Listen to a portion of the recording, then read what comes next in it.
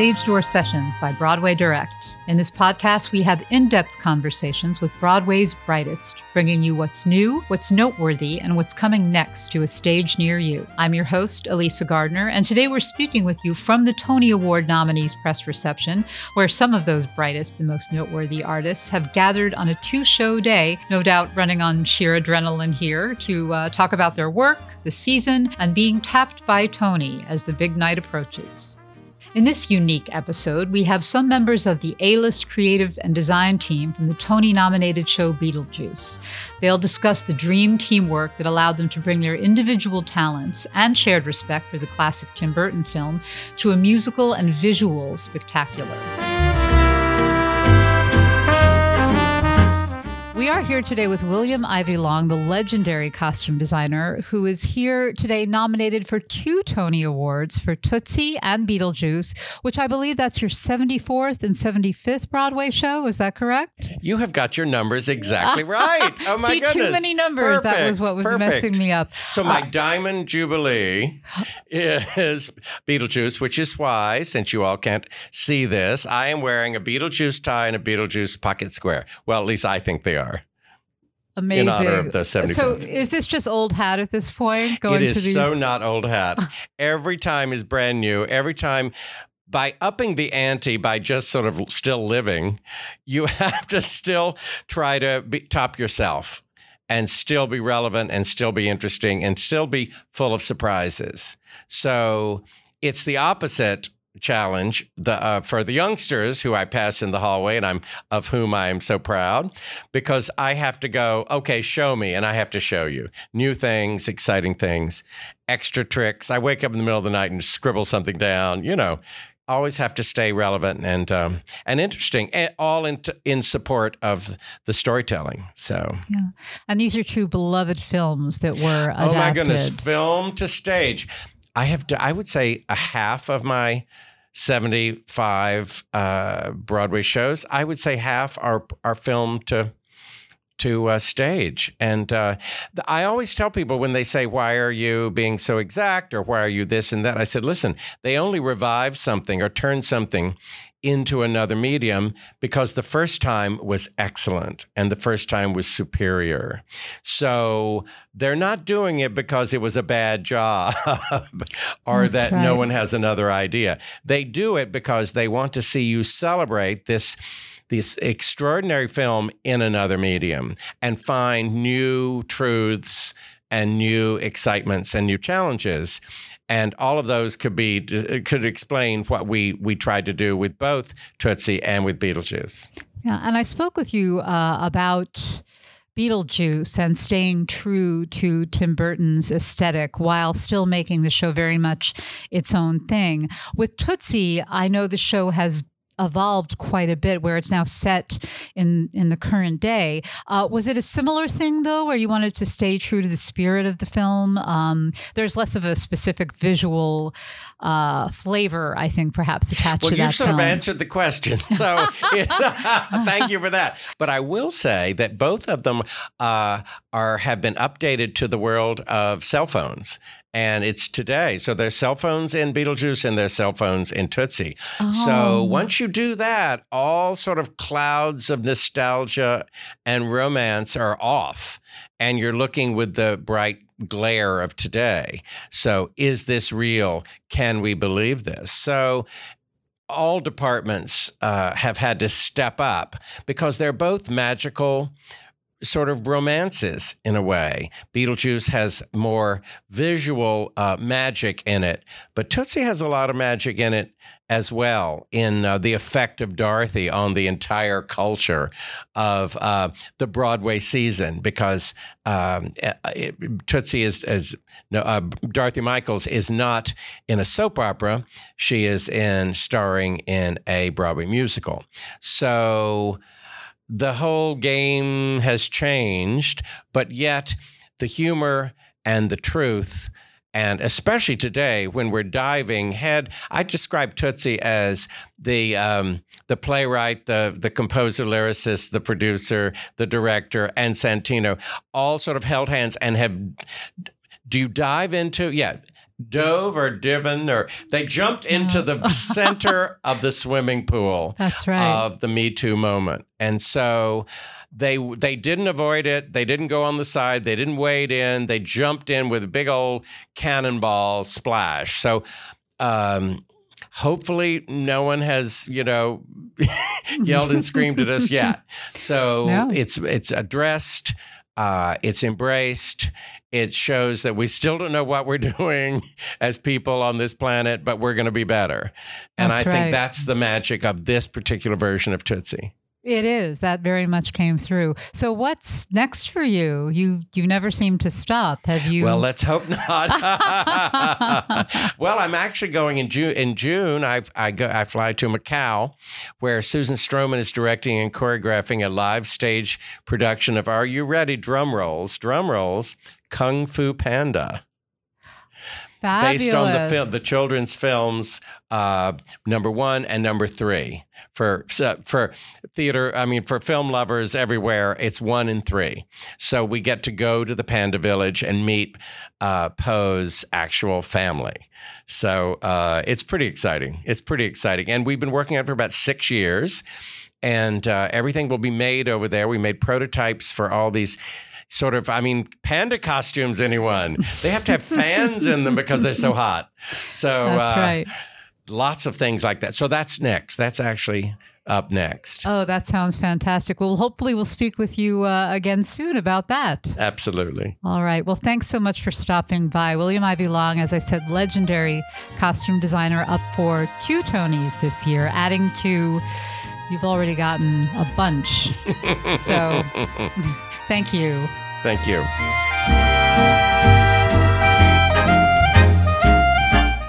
Broadway Direct makes it simple. We will always direct you to the official source for tickets. Whether you're trying to decide on the best show for you or know exactly what you want to see, we're able to get you the information you need to get the best seats at the best prices with the best customer service on Broadway. Buy tickets, get news, and explore all things Broadway at BroadwayDirect.com.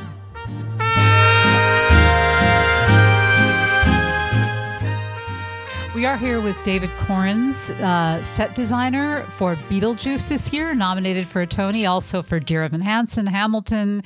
Go right on down the line. You are one of the A-list designers on Broadway right now, and you are part of an A-list team for Beetlejuice. And I know we'd spoken before, and you'd mentioned wanting to stay true to the aesthetic of Tim Burton while still making the show very much its own thing, and you have clearly succeeded. So, well, thank you. Tell us about that. I feel like you have no choice but to honor Tim Burton and his visual world, but also we had no choice but to veer from it because we're not making a movie, and we're not making Beetlejuice the movie. We're making Beetlejuice the stage show, which is a decidedly different narrative. But also, Alex Timbers, the director, and I decided really early on that we weren't going to just honor Beetlejuice the movie, but kind of Tim Burton's overall visual vocabulary. People forget that Beetlejuice was, I think, his second movie that he made. And since then, in the 30 years since then, he's made so many iconic visual worlds that we felt like it was such a kind of delicious opportunity to infuse into our world all sorts of kind of Burtonian things, iconography. And so there's planted in there all sorts of Easter eggs that you might recognize from different movies of his, Nightmare Before Christmas, Coraline, Edward Scissorhands, a bunch of stuff. But also, this is by far the most complicated set design I've ever worked on, and by far the most complicated set design I've ever seen. So when you said an A-list group of collaborators, it really is. There are 8 designers on the show, not 4. There's puppetry, special effects, illusions, lighting, sound, scenery, costumes, and projection design, because the show demands so much of the physical world, and it's such a complete physical world that it's thrilling and terrifying to get that phone call. Yeah, and I understand that Alex Timbers, the director, really created an environment that was collaborative and playful, which I would also think would be conducive to a lot of fun and a lot of hard work. I mean, if you look back at Tony nominees and winners in the last 5 or 6 years, Alex Timbers' name is never far away from that list. He is, I think, one of the real seminal voices in the theater, and certainly of my generation. And he's a true kind of visual auteur. I mean, he's following up with Moulin Rouge, which I have not had the pleasure to see when I was out of town in Boston, but I saw the photographs and I've heard nothing but spectacular things. And he really has a sense of world building. So, when he calls you and says you want to do a Tim Burton show, it's like double world building, and you just try and keep up. But he creates a real collaborative spirit, because he has such a kind of, he becomes like the North Star, like the guiding light to where we're going to head. And I think in a way, he's often the only person who really sees the whole picture, because the things that he works on are so complicated and so rich and textured. So this was an amazing, amazing collaboration. And it was kind of like best idea wins. And it had to be that way because so many disciplines overlapped. And I know so many fans have been loving this show, people who never saw the movie, people who are obsessed with the movie. Do you hear from people as the set designer? Do they come to you saying, oh yeah, I recognize this from that movie, or I love what you did that was new? Definitely. Tim Burton's fans are a strange crew. There are people who show up at the theater in costume. There's people who show up with tattoos on their body of like a famous character or a famous quote from one of his movies. I get reached out to frequently. I think the thing that's interesting about it is we are surprising because, as I said, we're not Beetlejuice the movie. We're surprising, and I think that we are delighting people. And I think that really and truly our show is unlike anything else on Broadway. And I think it surpasses expectations. It's a really, really, really fun night. You get to see a cast who is working at the top of their game. They are each one delivering an incredible performance. Alex is also working at the top of his game, and this design team is incredible. And so it's rare to get kind of asked to make a complete world that is as zany and crazy as this thing needs to be, and that it pays off. It is not a frivolous effort. It really is heartfelt, and I think hard won this effort. Yeah. Well, again, thank you so much for stopping by to chat with us, and congratulations again. Thank you very much. Thank you.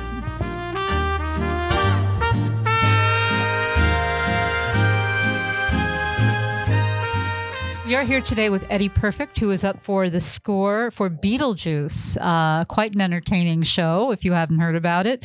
Congratulations on your first Broadway nomination for your first show. Thank you very much. Not a bad record. It's a riot, and it's based on a beloved movie, as we all know, and you stayed true to the spirit and the designers to the visual aesthetic, but also expanded on it. So tell me a little bit about that from the point of what you did. Of course. Well, I mean, I think we were in a fortunate position with Tim Burton. His imagination roams so freely, and the characters he creates are so large, but identifiable, like relatable, that it didn't feel, to me at least, a stretch to make them sing. They already feel like they're a long way unhinged from naturalism. So giving them this bold inner life and allowing them to sing felt like something that was kind of inevitable and exciting to explore. And I came along after the book writers had been developing the script for about 3 years. And what they'd very cleverly done is put Lydia's story, Lydia Dietz. She's a 14-year-old girl, front and center in the show, and where our piece differs from the movie plot-wise is that Lydia has just lost her mother. She's grieving, and she's unable to come to terms with her grief because her father will not talk about her mother, won't even mention her name.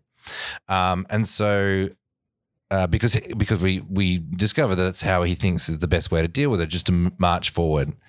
But she's very much left behind and starts seeking answers beyond the kind of mortal world. And she's sort of desperately obsessed with where people go when they die, where her mother is. She doesn't feel like her mother has left her. And when she meets the ghosts of the Maitlands and then eventually Beetlejuice, she's kind of invited into a world of beyond the physical one. And Beetlejuice is very much a character who feels invisible, and so does Lydia. And they, I guess they connect over their shared invisibility and want to do something about it. Lydia wants to travel to the netherworld and experience death and reunite with her mother, or at least the sense of home she felt when her mother was alive. And Beetlejuice wants life. He wants to feel, he wants to be amongst it, he wants to be seen. And so they make a very unlikely pairing. And I mean, we never get that buddy-buddy relationship in the film. That was much more a feature of the cartoon, which I also grew up on, which I loved, where Lydia and Beetlejuice were like a kind of a duo, and Beetlejuice was like almost like her magical pet. So we get to explore a bit of that in the piece as well. Yeah. And I hear that a lot of movie fans are turning up at the show, in a lot of cases dressed in goth gear or in costumes. Yeah. A lot of Beetle stripes, a lot of Lydias in wedding dresses with the veils. A lot of strange and unusual people are gravitating towards the show. And that's a big responsibility. You can't mess it up for those people. They not only do they love the film, it's a 31-year-old film. The film is older than a lot of the people who love it. So huge responsibility there to deliver something that feels satisfying and in sync with the characters and the aesthetic that they know and love, but also to give them something new, because there's no point in doing it if it's just a recreation of the film. And that comes in this amazing book by Scott Brown and Anthony King, the incredible visual world created by our designers. The music and lyrics, which take the whole thing in a different direction, our unbelievable cast of comedians who are so gifted and talented and courageous to make something that is, it's a comedy about death, which is tricky. Which is what they announce in your opening number, which is great. Yeah. Well, thank you so much for spending some time with us. We really appreciate it. It's been a pleasure to meet you. Congratulations, you as Thank well. you. Cheers. Take care. We're here with Ken Posner and Peter Negrini, who are Tony nominated for lighting design for Beetlejuice. And Peter is also up for set design for Ain't Too Proud. Well, welcome, first of all, to Broadway Direct, and congratulations. Lighting design, that's a category where you need a lot of technical expertise, I would imagine. Yes or no, actually. Be amazed how little technical expertise. As long as you surround yourself with really bright people, you can get away with a lot. Well, I interviewed some cast members recently, and they confirmed for me how much this show has evolved since Washington, how they said everybody really has kind of come to the plate and slept very little, and the show has really grown as a result. And they included you in this evaluation of the show. So tell me a little bit about that. Were there many sleepless days, in fact, leading up to that? Yes, absolutely. But it was really a joyous collaboration. Alex Timbers is a tremendous leader and inspiration, and one of the smartest people I've ever met. And he really sort of gathered the team, circled the wagons, and the writers did an amazing transformation of this show from DC to New York. So I think the audiences are enjoying it. We had a great time. Yeah, I mean, I also think, that kind of transformation is exactly why we do shows out of town. It's such a gift that, I look at the world of opera or dance or other performing arts, and they don't have that benefit of we get to do it once. We get to do it with an audience. We get to see it for 6 weeks, 10 weeks maybe, and then we get to all go home and sleep a little more and consider it and think, well, how can we make it better? And so that's, to me, is the most joyous part of the process, that sleepless rewriting and remaking. The first time is I always think that like the first opportunity is to making a first draft. It's never going to be the perfect thing on that out of town outing. And what's great in the joyous is trying to make the perfect thing, which is what we get to do when we come in town. So those revisions are not a burden. To me, it's a great gift that we get to do that second pass. You have a real A-list design team for this show, as much as any musical or show I can think of nominated this year. William Ivy Long, David Corrins, Michael Curry, you all. So this is a really spectacular show visually, and you stay very true to the aesthetic of Tim Burton. I know that was something that I'd spoken with a couple of the designers about. Tell me about the challenge of that, of making the show very much its own thing, which it is, while staying true to that aesthetic that fans really treasure in Burton's films. Well, firstly, thank you for those kind words. We really appreciate it. And I think that was always the mission. I think that was always Alex's vision. The creative team's vision is to really embrace the world of Tim Burton. That was sort of the mandate, the visual mandate, but also interpret it in a theatrical way. Inject some new ideas into it that a contemporary audience would embrace. So I think hopefully that's what we achieved. And that was certainly the intention. Yeah, I think that, there's a puzzle about adaptation, right? Is that people have expectations, they have desires, they have a memory of something. They may have a memory of what their feelings about that film were 20 years ago, not their memory of what it actually was, but their 20 years old version of what it was. And I think that process of adaptation is really important. And I think it's like it's flowed from the script, right? The script is actually, the plot line is radically transformed from the film. There are touchstones that you understand, but much of it is very different, and retooled for a theatrical format as opposed to a cinematic format. And I think that was our challenge visually as well, is how do we embrace the idea of the original film without sort of slavishly reproducing it? Because I think those slavish reproductions often fall flat because they aren't alive and present and contemporary. So we were looking at not just Beetlejuice as the inspiration, but this sort of bigger Tim Burton oeuvre of, Nightmare Before Christmas and any number of other things about like, what's the kernel of something that people will look at that and say, oh, I remember this. I mean, I think the success is when they look at it and they say, this is perfect. This is exactly what I remember. And what we've done is actually made something completely new that wasn't what was there at all. But they feel that we've captured that spirit. Yes, and something else I heard was that Alex Timbers encouraged sort of collaborative play in rehearsals, and actors could come with a note and say, hey, why don't we try this? And then the next day, something would appear on the set. So I would imagine designers were involved in that, and you were probably very busy trying different things, and you could, I would imagine, propose new ideas as well constantly, a lot of back and forth. Is that the case? Absolutely. I mean, and I think that's true to greater and lesser degrees on many shows. But this one, because so much of it was about play, the amount of time we spent talking about jokes is like fantastic to go to work every day and think about like, what's the joke we can make today? It's a great pastime. But I think that collaboration, and also sort of between disciplines, right? That William Ivey might come up and make a suggestion about what the projection might be. And I would be talking with David about changes that might happen to the set. And it's not about everyone staying in their lane. It's about all of us are theater makers, and we all have visual sensibilities and theatrical sensibilities. And the openness for the best idea from any quarter is, I think, really a hallmark of what Alex brings to the process. I completely agree. We're blessed with this incredibly gifted and smart and crazy talented acting company. I mean, our cast, thank you for the compliment a little while ago about the design team, but 1,000 times that for the acting company of this show. And it was so much fun to come to work and, riff off an idea, an acting idea, a notion, the spirit of something.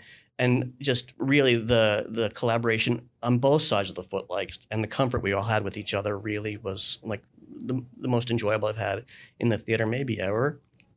I just think about, Leslie Kritzer's genius for creating this character, and Alex Brightman, who's an amazingly talented person, but also an amazing leader. And just really and a great host, and just the sweetest person you've ever met in your life, and incredibly funny on stage and off stage. So when you're in a room with that kind of spirit, the creative juices are endless. And I do agree with Peter. I think the best ideas come at 3:00 in the morning, by the way. So that's why we don't sleep. Oh, no. don't forget to tune into the Tony Awards, which will be airing live on Sunday, June 9th at 7 Central on CBS. This podcast is produced by Broadway Direct and the Niederlander Organization with Iris Chan, Glenn Halcomb, Erin Pravosnik-Wagner, and hosted and produced by me, Elisa Gardner. Thank you for listening, and we'll see you soon on Broadway.